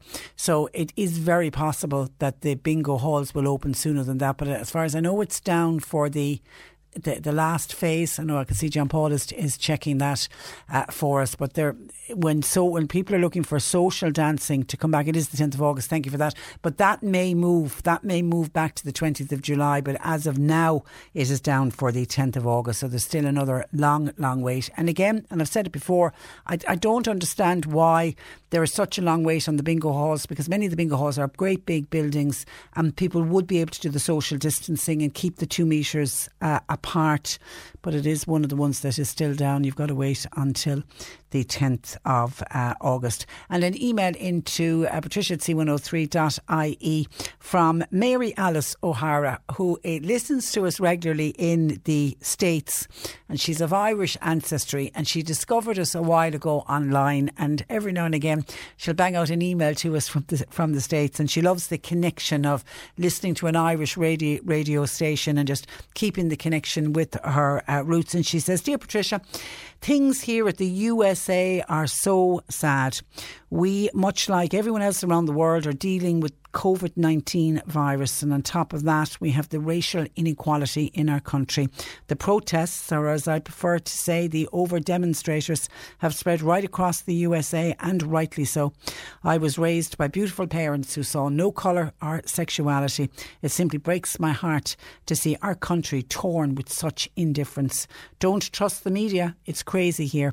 Our president is well, never mind. To everyone in Ireland, I wish you all peace and health. I'm still coming back to your most beautiful island, Ireland, and I pray that everyone in your beautiful country are healthy and forgive the problems of our long-standing USA social injustice." And that was sent from Mary Alice O'Hara in the States. And Mary Alice, we wish you and your family all the best. And when all this is over and we get back to some kind of a normality, and when we will be welcoming people back into this country, it'll be great to have you back visiting our beautiful shores.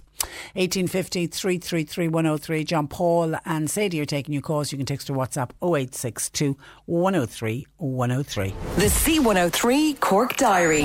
With Cork County Council, supporting businesses, supporting communities, serving Cork. Visit corkcoco.ie. Here's an incredible raffle that's going to take place. It's the Cork International Hotel, and they're holding a fundraising raffle in aid of the Rainbow Club. Now, the Rainbow Club is the Cork charity that helps families living with autism. The lucky winner of this raffle will have exclusive use of the Cork International Hotel for their family on the weekend of the 10th and 11th of July. And I think it's up to 30 people you can bring with you. Tickets are €20 each, and they're limited to 5,000 tickets. So you need to check out the Cork International Hotel's website for further details. Carrigtwohill GAA Club are holding its Cayman Till Dawn Sunset Marathon. It's happening this Saturday, the 20th of June, from 7pm to 10pm. Representatives of the Camogie Ladies Football, Juvenile and Adult Clubs will run in relay, doing 6 by 7 kilometre loops of the village. It's to raise awareness for mental health, and it's to fundraise for the wonderful Pieta House. More information on the Carrigtwohill GAA Club website and on their Facebook pages. And completed application forms for Castlelyons Community Alert Scheme must be returned by Friday the 26th of June. If you wish to become a member, contact them at 086 82 37538. Cork Today on C103. Call Patricia with your comment. 1850 333 103. And a quick look at some more of your texts coming in. Someone said you mentioned Specsavers. They are very good, but people do need to be aware that sometimes there are additional charges. Hi Patricia, I will be 66 in August of this year 2020. Will I be entitled to an old age pension? Absolutely.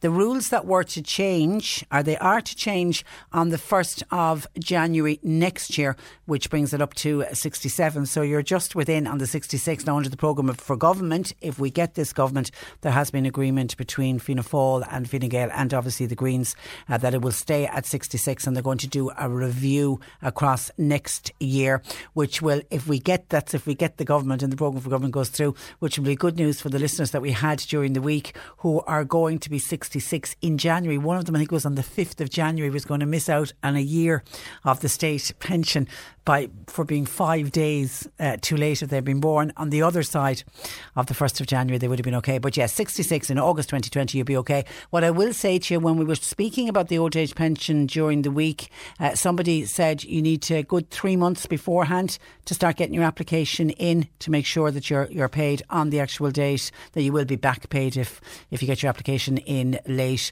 So we're into June. I would get working on it now. I would get working on filling in the forms. Hi Patricia, on the bingo that you mentioned, my thoughts on the bingo. If you have bus loads, you won't be able to do social distancing as big as the hall might be. That's a good point that I hadn't thought about. A lot of people travel to bingo on the bus, and I know already certainly with Bus Air and the public buses, they've double deckers. Did I hear yesterday that a double-decker bus is only allowed to hold 19 people because of the 2 metre social distancing, and a normal bus, I think, is enormous. Big bus is allowed to only hold about 7. That's going to cause, I'm thinking again with kids going back to school as well, that the social distancing, it's at the 2 metres is really stopping society for sure from opening up. Hi Patricia, I'm going to the dentist where I had to fill out a questionnaire a day before to make sure I wasn't sick. Why can't they do the same with flights? Ask people to fill out a questionnaire, even offer people a COVID-19 test. Say do it many days before the flight, and then once you get the test results back in and you are negative, you are free to fly. Why can't we introduce something like that? And someone else is saying the same thing. Christopher Newall is saying, why can't they simply test people at airports as they fly in or out? Surely that's the common sense thing to do, and get one of the quick turnaround tests and make sure that nobody gets on a plane unless they have a COVID-19 negative test result. Would that not make sense? Again, a number of people saying that. And then listener said, any news on choirs coming back, Patricia? No, haven't heard a word about choirs. I'm assuming it'll be the 10th of August as well when we get to open up to larger groups of people. But some choirs would only have a very small number. And again, you would think that choirs could do the social distancing. Could you all stay? Would you be able to sing all 2 metres apart? Probably not. But I haven't heard anything about choirs, so I would be assuming, the fact nobody's talking about it, it will be the 10th of August. If we find out anything different, I will bring it to you. And somebody else is asking about the good news for Kerry and the fact that Kerry now is the only county in Ireland to have the status of being COVID-19 free. They were the second county because Sligo had the honour of being the first county in Ireland to have a COVID-free status because since May the 14th, until June the 14th, they didn't have any COVID plus case in Sligo. That was until yesterday. They had gone 28 days infection free, which meant they were the first county in Ireland to be free of the virus. And it's in order to get this county free status, COVID free status, the 28-day rule is based on if somebody gets COVID-19 in a building or there's been a cluster inside in a building, the building has to go through 2 back-to-back 14 days incubation periods without a new case being recorded. Then that building is deemed COVID-19 free. So they're kind of using that same sort of an analogy in order to make a COVID-free county in this country. And up until Sunday, Sligo had actually gone 31 days without a new case, but then unfortunately they had a case on Sunday. So now it's Kerry has become the second county to be COVID free, but now it's also the only COVID-19 free case. Kerry has not recorded a new case since the 18th of May, and it reached the 28-day milestone on the 14th of June. So they are now COVID free. And I know Danny Healy-Rae, he's again in the papers saying he feels that's one of the reasons that Kerry should be opening up, and a lot of the restrictions that are on in other countries should be lifted in Kerry. But the advice, certainly the advice from Professor Sam McConkey, who heads up the International Health and Tropical Medicine at the Royal College of Surgeons, he's against it because he says he can foresee all kinds of problems. And he says you can't lock down a county because the only way you're locking it down means that nobody can go in or nobody can leave. And he said that it just doesn't work that way. You've got to get items, stock and things, and items that people need have got to get in and out of the county. And then when you see what's happened in Sligo, he's making the point that COVID-19 is a highly infectious disease and that it hasn't gone away, and therefore that we have to stick with the measures that have been put in place. And again, we're all being urged to stay local, and if you're going outside the county bounds, you should go no further than 20 kilometres. And I think it's because of that, because it is so highly contagious, and people still, I think we're all very much at this stage aware of the symptoms, but if you present with any of the symptoms, you need to contact your doctor as quickly as possible. Other counties doing well. Waterford and Westmeath have not seen new cases for 11 consecutive days. Leitrim and Longford, they're 10 days COVID free, 10 days for Leitrim, 9 days for Longford. Next best county is Wexford. They haven't had a new case for 8 consecutive days. And then coming up the rear, us here in Cork, Clare and Offaly, we're now 5 days without a new case, but we've got to get to 28 days in order that Cork would have the status of being a COVID-free county. But our neighbours across the border in Kerry doing extremely well.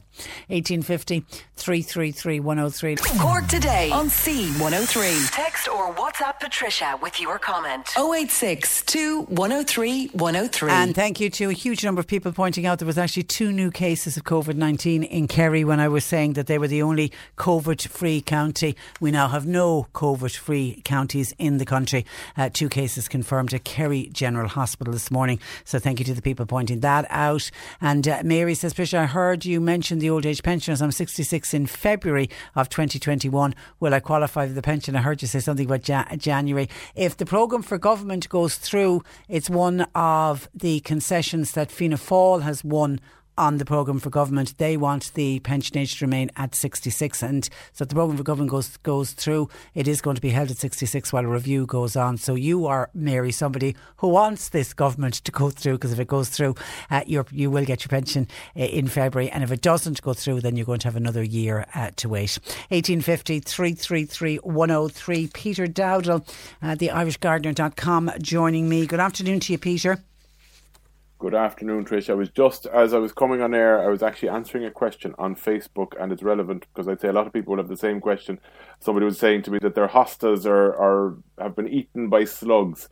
What should they do? He said he's tried slug pellets. Should he just cut them back and try again? So, preempting a lot of questions that you might get, yes, that's probably the best advice. If your hostas have been attacked by slugs, you're not going, even if you do get on top of the slug problem, those leaves that have been eaten are still going to look terrible. So yeah, just cut it back quite hard and hope for the best with the new leaves. Yeah, I used to have that problem in my garden. I have 2 hostas that were constantly getting eaten by slugs, and then I got the slug pellets that you advised, the good ones, because I don't like the beer traps. But then the hedgehogs moved into the garden and they sorted that problem. Haven't had a slug attack my hosta since. That's what you want. Here's one that a gentleman contacted us about earlier. Now, he said the man in my local graveyard, so I'm assuming the caretaker, told me that they are able to manage Japanese knotweed with a special insect. Does Peter know anything about this? Have you heard of any insect being used to treat knotweed? Where did he say? He just said the man in his local graveyard. Okay. Local graveyard. Well, the reason I asked was in case you were getting a caller from China, because there is an insect, like everything, like you referred to there with the hedgehogs controlling the slugs in your garden in Cork. The natural balance is what will control everything. So if you have a natural balance, what that means is the richer the diversity of species in the garden, the less likelihood there is of any one species gaining, an unnatural advantage. So when we interfere with that natural balance, so in other words, when we put on a slug pellet that is going to kill the predators like hedgehogs and birds, well, then the slug population will increase much quicker than the hedgehog and bird population, and we've interfered with the natural balance. So if we now go to the question about Japanese knotweed, in Japan, obviously they have their natural balance, and there's different species they're talking about, obviously, but it's the same principle. So Japanese knotweed does not take over in Japan because there's enough predators. There's mites and moths that feed on it. Okay, so there's a psyllid moth which feeds on the Japanese knotweed. They did trial it down in Cornwall in the UK over the last few years with varying different results. First of all, obviously they had to be very, very careful before they introduced another insect that it wasn't going to cause trouble in its own right. And to the best of my knowledge, it doesn't. But also because of the UK climate being different to the Japanese climate, it hasn't thrived. So it hasn't really, to the best of my knowledge, managed to control the Japanese knotweed problem in England. If it's being used in a cemetery in Ireland, it's certainly the very first I've heard about it. But far be it for me to say they're not. I don't know. So I hadn't heard about it. It is possible. Yeah. And actually, there's a gorgeous picture on the back page of the Irish Examiner today, and it is the head gardener Jack Murphy in UCC's Wildflower Meadow, and the UCC campus is ensuring biodiversity, and they're the first university in Ireland to plant a wild garden, and it's under the headline Ups a Daisy, and it's just a meadow full of these ox-eye daisies. It's stunning. Brilliant. I wonder where that is in UCC. I must find it. Keep a look out for it because and wildflower meadows, and even if you don't have an area like the UCC campus, just a patch of wildflower seeds in your own garden will really, really help the situation. OK, let me get straight into questions. And this was a letter that arrived in from Jack in Waterfall, who has a question for two issues for Peter.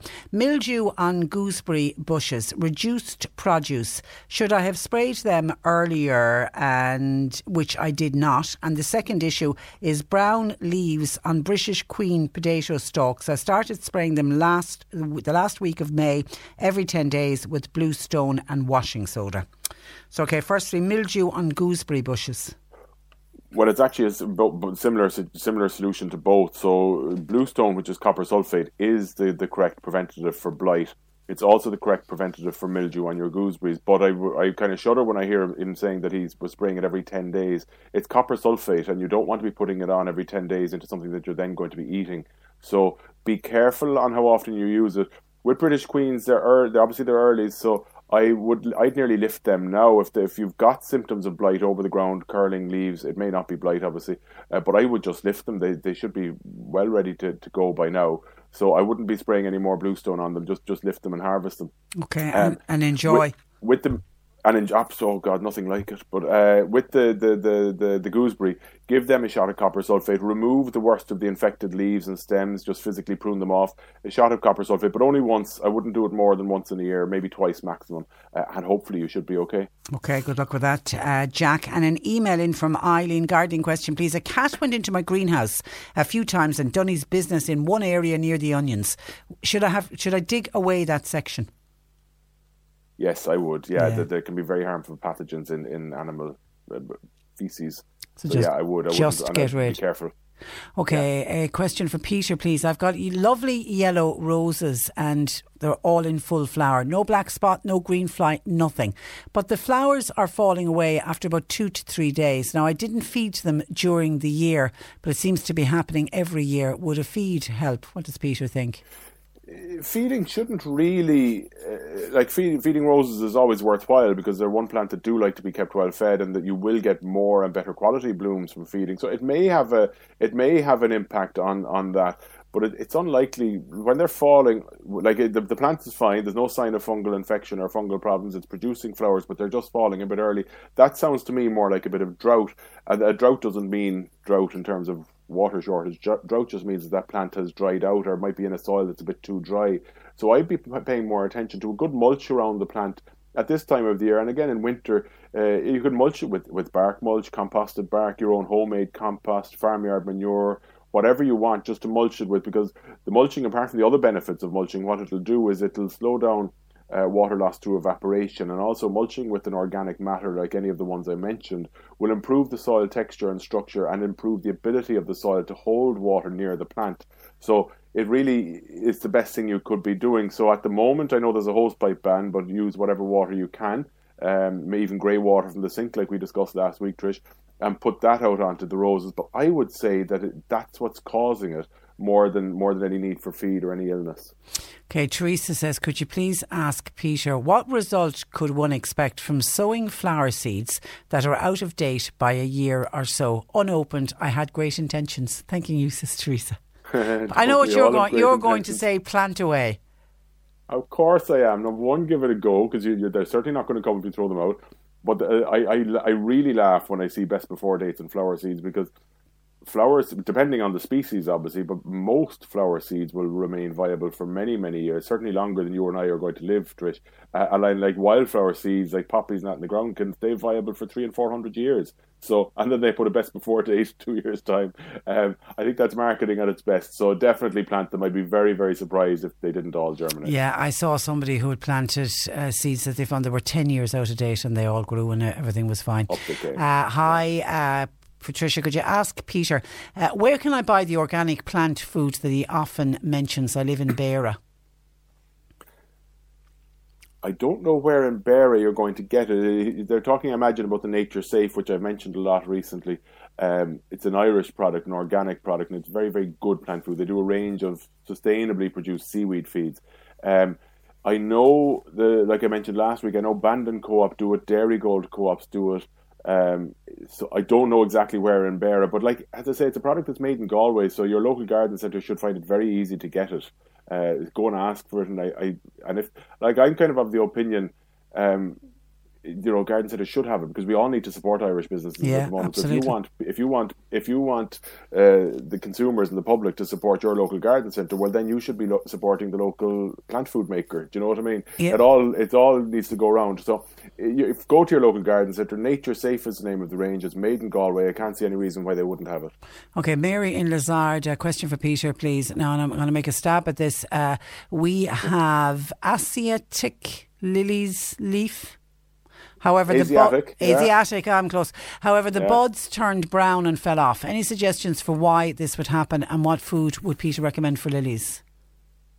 the Nature Safe tomato food is probably the one I'd use there.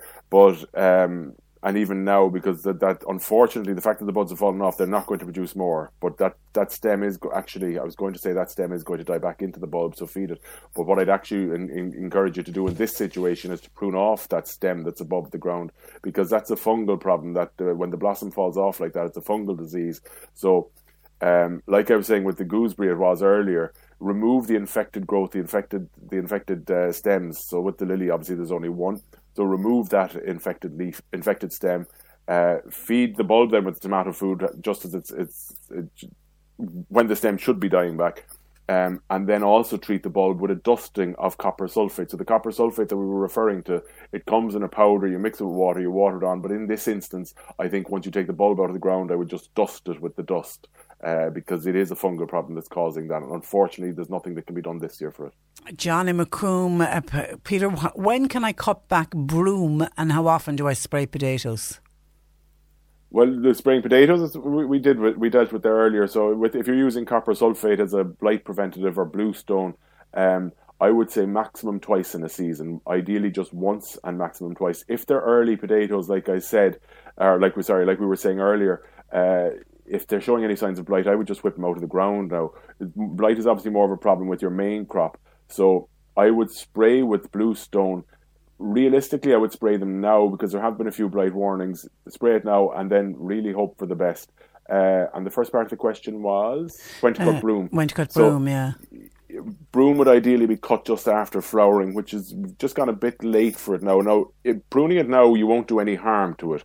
But broom, by pruning that now, you could sacrifice some of next year's flowers because it'll produce flowers, next spring's flowers on growth produced this year. So by pruning it too late in this season, you will be cutting off next year's flowers.